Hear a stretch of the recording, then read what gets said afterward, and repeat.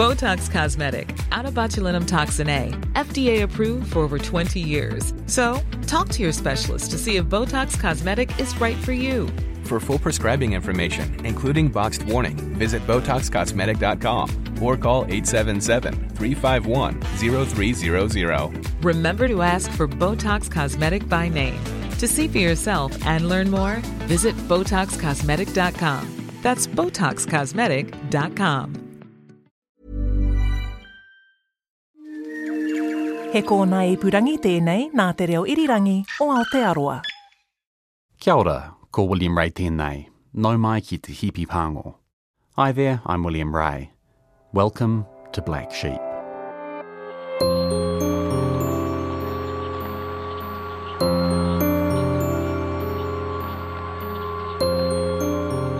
When he was a kid, John Nicholson had a portrait hanging in the hallway of his house.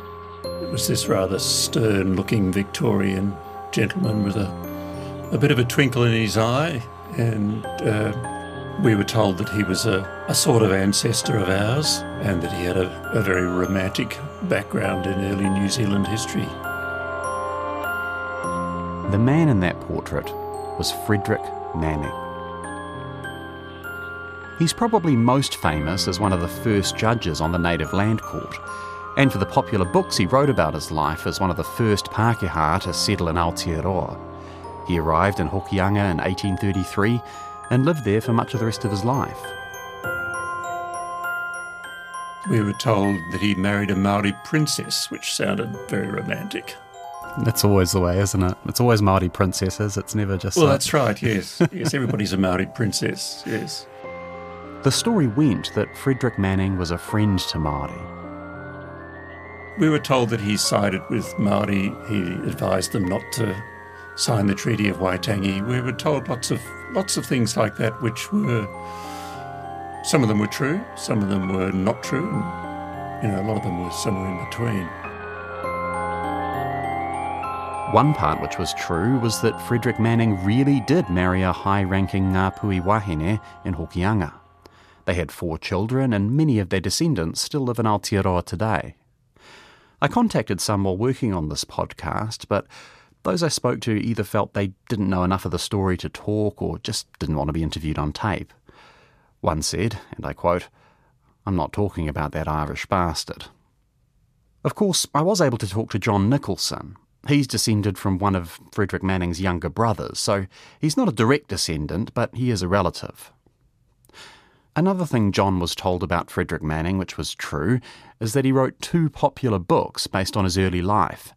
Maning's first book, Old New Zealand, was published in 1863, in the middle of the Waikato War. In the first chapter, he takes a crusading tone in supporting Kingitanga in their fight against the British. Success to you, O King of Waikato! May your mana never be less. Long may you hold at bay the demon of civilization. Though fall at last, I fear you must. Plutus with golden hoof is trampling on your landmarks.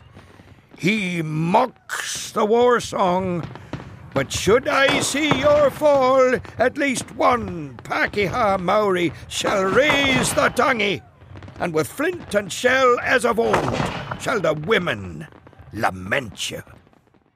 So far, Frederick Maning is sounding just as romantic as John Nicholson was told as a kid.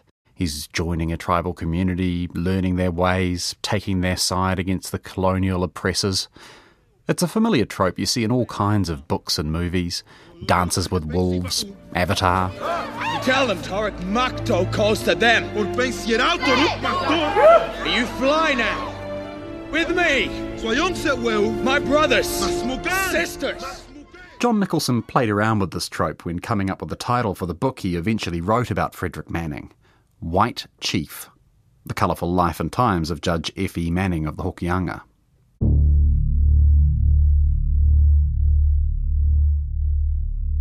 But when he was doing the initial research for this book, John uncovered a side to Frederick Maning which was very different to Jake Sully in Avatar.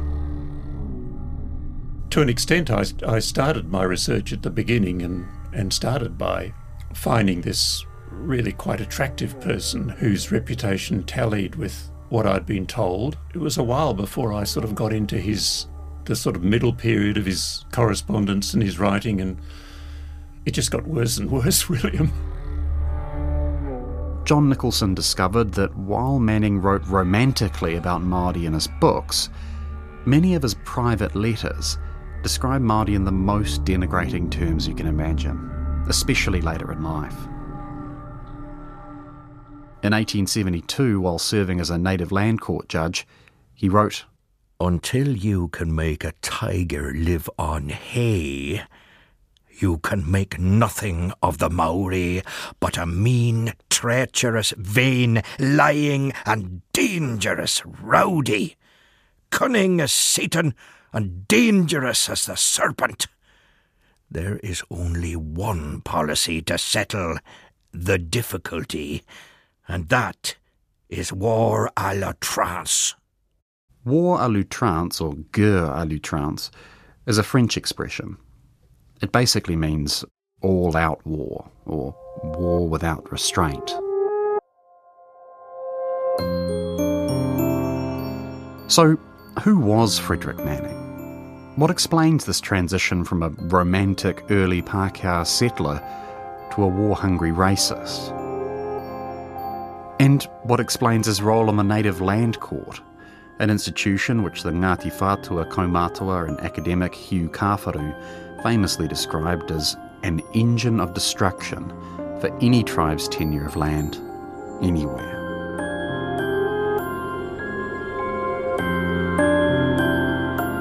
This should be an easy question to answer. Maning didn't exactly keep his ideas to himself. He wrote a couple of books, dozens of newspaper columns, and thousands upon thousands of letters. The problem is, when it comes to Frederick Maning, it's hard to know if you can believe what you're reading. There's an awful lot of stuff that Frederick Maning said that is just nonsense. It was designed to embellish his public image and to make him look, more influential, more important, more knowledgeable than he really was.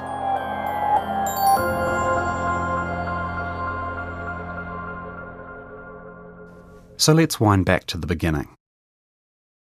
Frederick Maning was born in Dublin, probably on July 5th in either 1811 or 1812.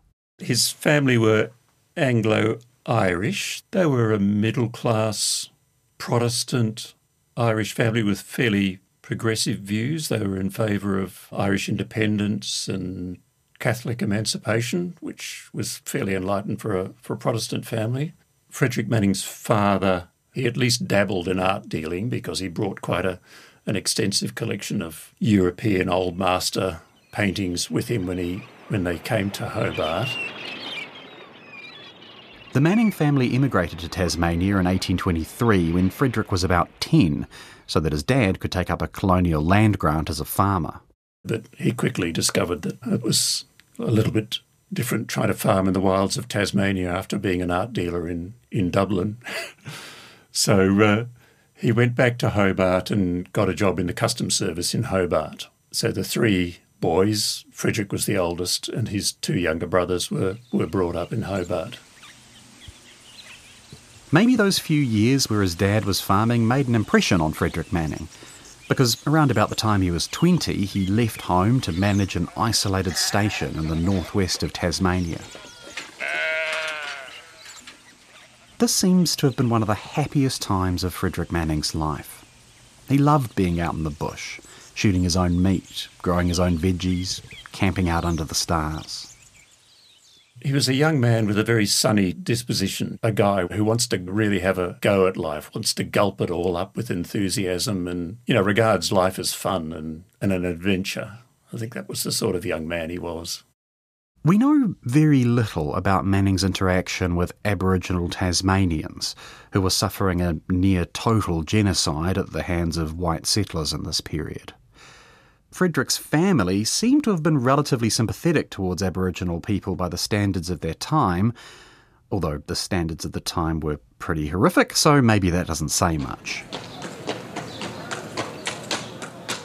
Every now and again, Frederick would drag himself out of the bush to visit Hobart for business or to visit family, and to get a whiskey or two.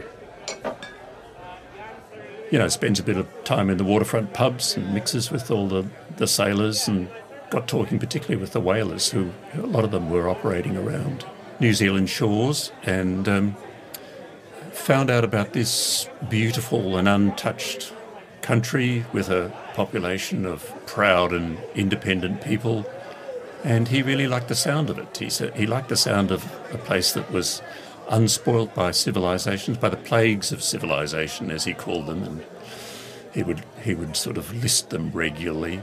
Taxes, government inspectors of one kind or another. Bishops was another one. He listed as one of the plagues of civilization. He just liked the idea of being able to go somewhere where he could play around and be independent, have fun, shoot pigs, without anybody telling him what he could or couldn't do. In July 1833, the Mary and Elizabeth sailed into Hokianga Harbour, anchoring near Ngāti Korokoro Kāinga at Pākane.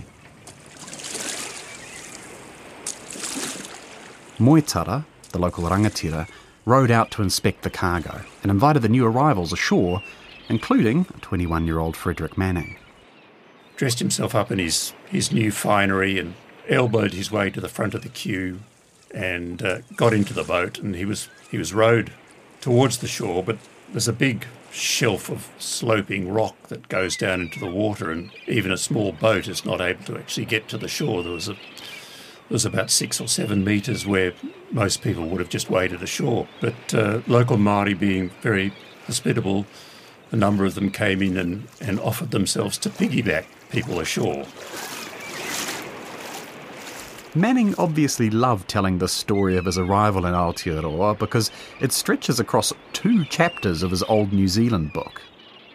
Having tightened on my hat and buttoned up my coat, I fairly mounted on the broad shoulders of my Aboriginal friend. Manning himself was not a small man. He was 6'5". The man who was piggybacking him took a couple of steps towards shore. The rock is slippery. Backwards he goes, back. The step is near, is past. Down we go, backwards and headlong to the depths below. Both of them get grabbed by the tide, which is ebbing, and taking them out towards the opening of the Hokianga. Now I am wrong end uppermost, drifting away with the tide and ballasted with heavy pistols, boots, tight clothes, and all the straps and strings of civilization. When they finally surface, Manning says that he knew instinctively that he had been insulted by being ducked in this unseemly way, and so he immediately throws himself on the Māori man, and they fight and wrestle in the water. I dart upon him like a hungry shark. I have him under. Down, villain, down to the kraken and the whale, to the Taniwha cave. Down. As we sank, I heard one grand roar of wild laughter from the shore. The word Utu, I heard, roared by many voices, but did not then know its import. They swim to shore and they finish the business on the beach. They continue to wrestle with a local crowd all around, some of them taking the local champion's side and some taking the Pākehā side sportingly. I saw my friend's knees beginning to tremble. I made a great effort, administered my favourite remedy, and there lay the Māori prone upon the sand. I stood a victor, and like many other conquerors, a very great loser. There I stood, minus hat, coat and pistols, wet and mauled, and transformed very considerably for the worse since I left the ship. Now, this story is probably more than a little embellished, but historians I've read think it's mostly truthful. And it seems to have won Maning some respect. I mean, it's an incident that really sets him up for life in the Hokianga because he immediately acquires this larger-than-life reputation for being strong, bold, courageous, difficult to beat in a fair fight, and apparently having the instincts to know that that was the way he needed to react to being dumped in the water. Maning claimed he reacted the way he did because he innately understood the Māori concept of utu, which can be loosely translated as reciprocity or balanced exchange. Now, I'm not sure whether that's strictly true, that he somehow instinctively knew that Māori's sensibility would require him to react in that way, or whether he was simply being a Maning, which would mean that he would feel insulted and cross about that. But it may have been a mixture of the two. But it is a great story. It's beautifully told in Old New Zealand. The whole book is a bit like that. It's still a really good read, I think. If nothing else, he was a great writer. A great writer and a great fighter. Frederick Maning always enjoyed a good scrap, verbal or physical. Even in his days as a judge, he's said to have once jumped over the bench to punch a witness in the face. After dusting himself off, Maning announced he wanted to settle among Māori in the Hokianga as a trader. And he was far from the first European to make this move. Maning said he was greeted by several other Pākehā who already lived in the area. There were dozens of men, and they were young men, and they came from a whole variety of different backgrounds. Aotearoa historian Paul White has extensively researched the stories of Pākehā men like Frederick Maning, who came to live in the Hokianga before the signing of Te Tiriti. The ones that I'm familiar with came because they wanted something different, something better. For example, one of my ancestors, aged 15, jumped a ship in the East End of London and came out to New Zealand, arriving here in 1828. He was from a long line of bakers. He came over here, got into the sawing industry, but he was just obviously looking for adventure and escape, and he came out here and he never left. He had 9 children. He's probably got 10,000 descendants now. The men Paul White's researched mostly came from working-class backgrounds. Frederick Maning was a little different. He came from a moderately wealthy middle-class family, so he had the cash and connections to set himself up as a trader. And as Te Raroa Kaumātua Hāmi Piripi points out, Hokianga Māori were keen to have people like Maning living alongside them. I think it'd be true to say that everybody wanted to have a Pākehā of their own, because with that Pākehā you could access anything. Maning actually wrote about the importance of these Pākehā settlers to Māori early on in his Old New Zealand book. He said, "In those days, the value of a Pākehā to a tribe was enormous.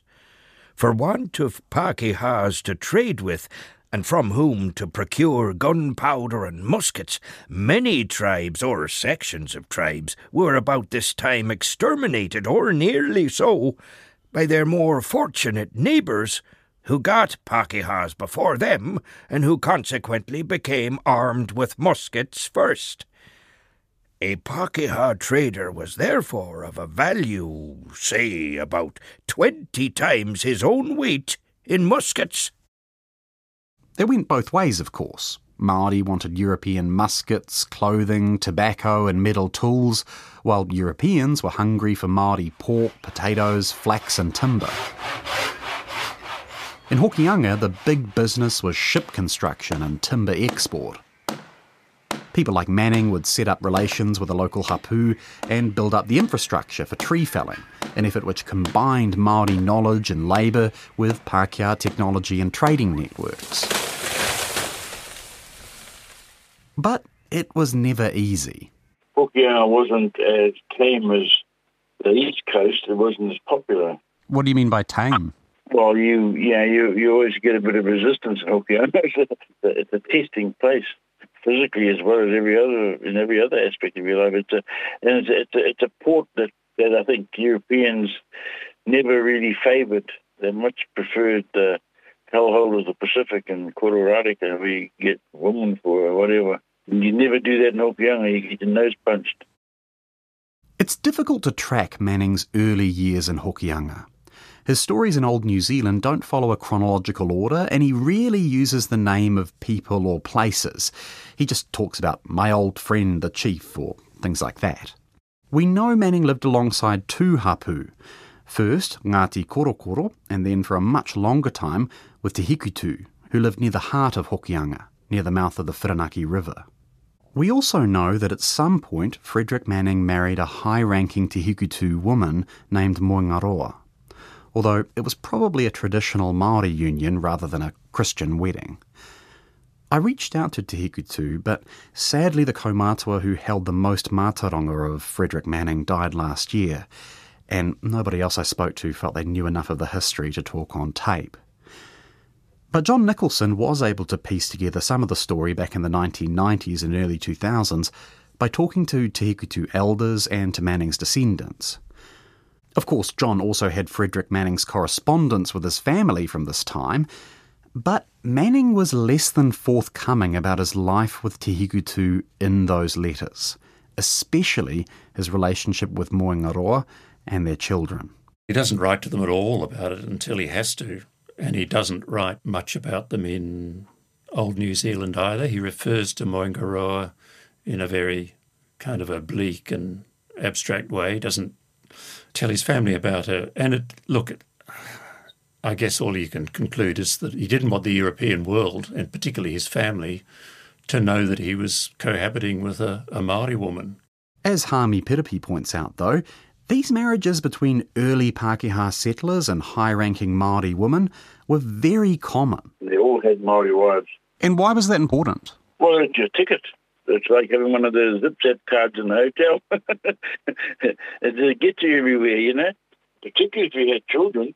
Marrying a senior wahine and having children meant Maning was protected by the mana of the tribe. It also made it much easier to access land, resources and labour. And Ngāpuhi was a very eligible match for Maning. Pretty lucky where the Hikutu people come from. That is the centre of Hokianga. That is the hub of Hokianga, you know. And for him to be married into there gave him a window into lots of Hokianga activity. So he would have been promoted up the ranks of importance almost overnight.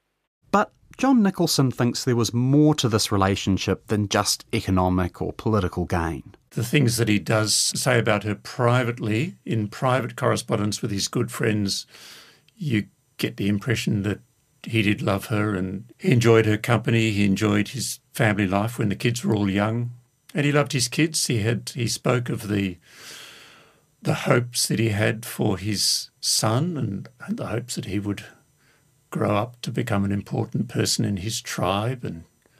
But there was this, yes, nonetheless, at the bottom of it, there's this sense of embarrassment on his part at what he was doing. There are parts of Maning's books which deal with these conflicted feelings. Again, writing in the context of the Waikato War, he said this in Old New Zealand. I must not trust myself to write on these matters. I get so confused. I feel just as if I was two different persons at the same time.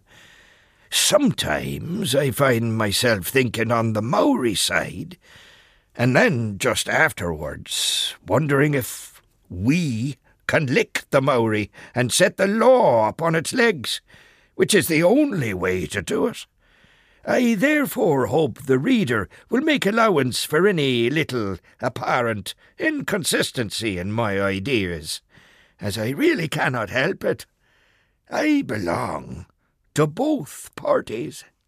And while Maning would write horrific things about Māori later in life, John Nicholson thinks his admiration for tangata whenua in these early years was probably genuine.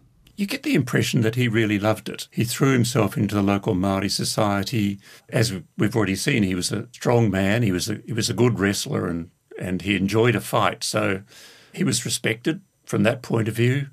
He traded a bit of flax and pork and potatoes, a little bit of timber, got into a partnership with another European trader. He obviously loved his time there. He was enjoying his time. That's not to say these early years were totally smooth sailing. Maning writes about violent disputes with a couple of people. And as a newcomer in a new land, he also got into big trouble for breaching tikanga, Māori customary law.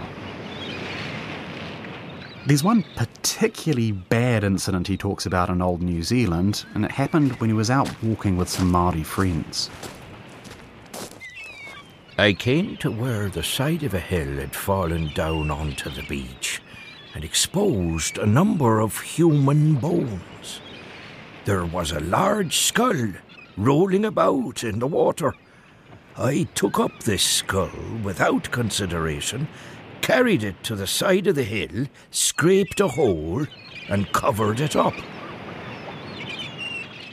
Manning probably assumed he was doing a good deed, but then he turned around and saw the reaction of his friends.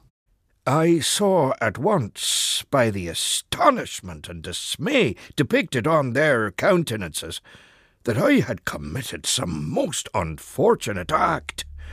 They soon let me know that the hill had been a burying place of their tribe. By touching the skull, Manning had committed a massive violation of tapu, and therefore became tapu himself. And he only made things worse later that day.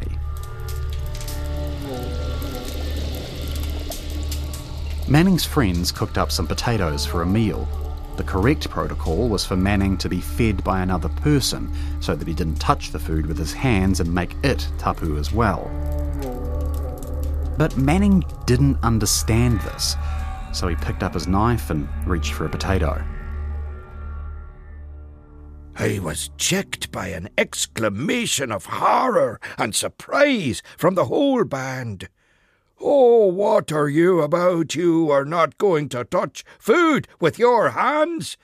"Indeed, but I am," said I, and stretched out my hand. Here another scream. "You must not do that. It's the worst of all things. One of us will feed you. It's wrong, wrong, very wrong." Manning, apparently still not realising the seriousness of the situation, went on eating, and his companions left in disgust. Eventually they sent a tohunga, an expert on spiritual matters, to sort things out. But when this tohunga told Manning to strip down and throw away his clothes, he lost his temper, started yelling, and raised his fists. The tohunga could not mistake my warlike and rebellious attitude, and could see clearly I was going into one of those most unaccountable rages that Pākehās were liable to fly into without any imaginable cause. "Boy," he said gravely and quietly, and without seeming to notice my very noticeable declaration of war and independence, "don't act foolishly, don't go mad. No one will ever come near you while you have those clothes. You will be miserable here by yourself. And what is the use of being angry? What will anger do for you?" The perfect coolness of my old friend, the complete disregard he paid to my explosion of wrath, as well as his reasoning, began to make me feel a little disconcerted. He evidently had come with the purpose and intention to get me out of a very awkward scrape. So, Manning says he put away his pride, followed the tohunga's instructions, and the tapu was lifted.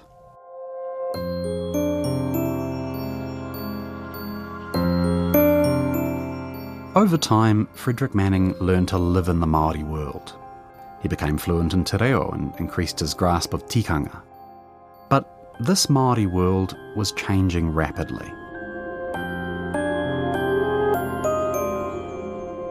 More and more Europeans were arriving, and some were causing significant problems, especially in the north. The New Zealand company was plotting its mass migration to Aotearoa, and some in the British government were fearful of what that might mean for Māori. So, in February 1840, Captain William Hobson landed in the Bay of Islands with orders to sign a treaty with Māori.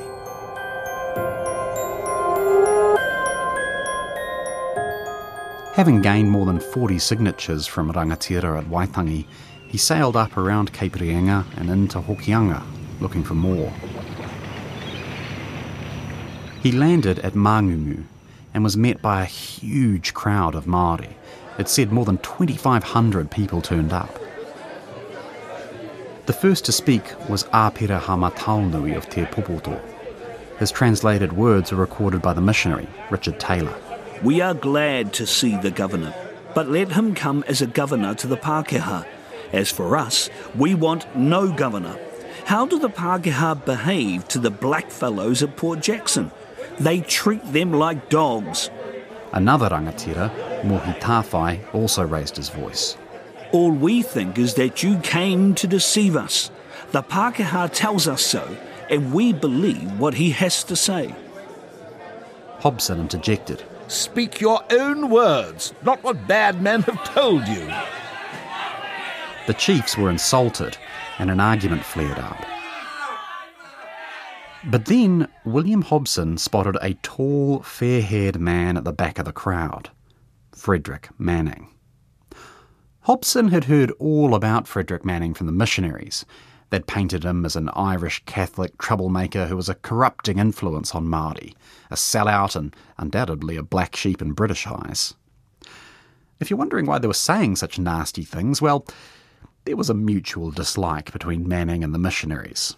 Yeah, he's not keen on the missionaries, and he describes himself as an atheist. He seemed to have got on okay with the Catholic missionary, but certainly the Protestant Christian missionaries he was not keen on at all. You might remember Maning mentioned bishops as one of those scourges of civilization he'd come to Aotearoa to escape.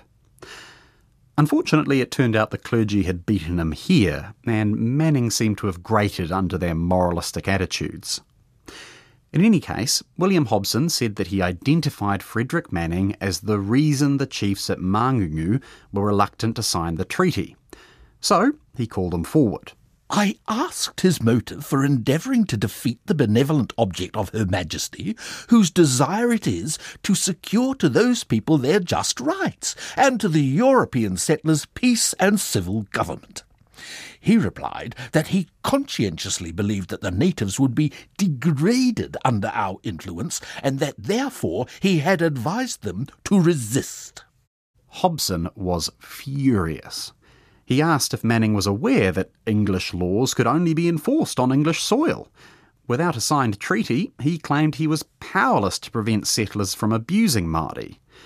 According to Hobson, Maning replied sort of sheepishly, I am not aware. I am not a lawyer. Hobson said that he told Maning to take a seat and then turned to the assembled rangatira. If you listen to such counsel and oppose me, you will be stripped of all your land by a worthless class of British subjects who will consult no interest but their own and who care not how much they trample on your rights. I am sent here to control such people, and I ask from you the authority to do so. In the end, Mangungu became the single largest signing of Te Tiriti o Waitangi. 64 signatures were collected. Maning's reasons for opposing the treaty are slightly mysterious, but John Nicholson has some suspicions. The thing that he liked about Aotearoa was that it was independent. It was free of those scourges of civilization. There was an existing society which he respected. He was struck by the nobility, he was struck by the courtesy of day-to-day relationships between people. He was struck by courage and physical prowess. He was struck by a lot of things that he thought didn't exist in Pākehā society. And so, yes, there was a little bit of self-interest in that he wanted to enjoy that society without the Europeans coming in and wrecking it. But obviously, he thought it was in the interests of Māori to be allowed to continue to enjoy that society that they had developed without it being wrecked by outsiders. That said, John Nicholson thinks William Hobson was probably exaggerating when he suggested that Maning played a central role in convincing Hokianga Māori to oppose the treaty, and Hami Piripi agrees. I'm sure he would have considered himself to be in a privileged position to be delivering advice. And that would be the result of his marital connections. And very often you do find yourself in a situation of delivering advice, but delivering advice and having advice received and responded to is something else. And I don't think much of his advice was ever received and responded to positively.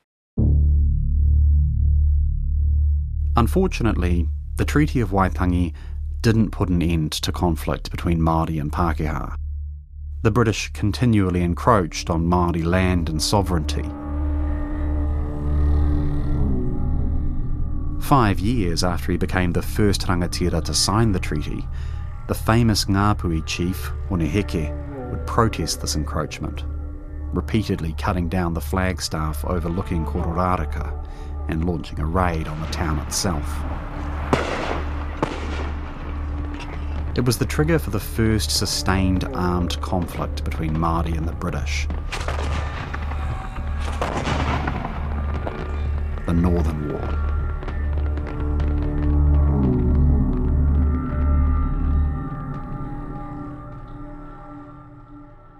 Over the next 2 decades or so, a series of violent conflicts over land and authority would fundamentally reshape Aotearoa. And these conflicts may also have played a role in reshaping Frederick Maning.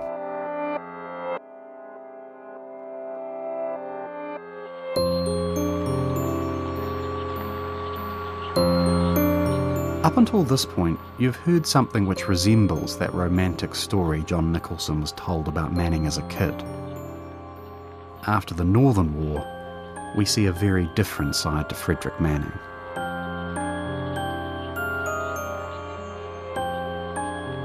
In the next episode, we'll talk about Frederick Maning's experience of the Northern War. The military does the major part of the fighting and gets roundly defeated. The tragedies he faced. Everything is just dreadful. Well, of course you would feel that if your daughter was dying in front of you and there was bugger all you could do about it. And his role on the Native Land Court. The role of the court was to get all superfluous land into the hands of settlers. These judges achieved that, so they were good judges, if achieving the colonial project is what you call it.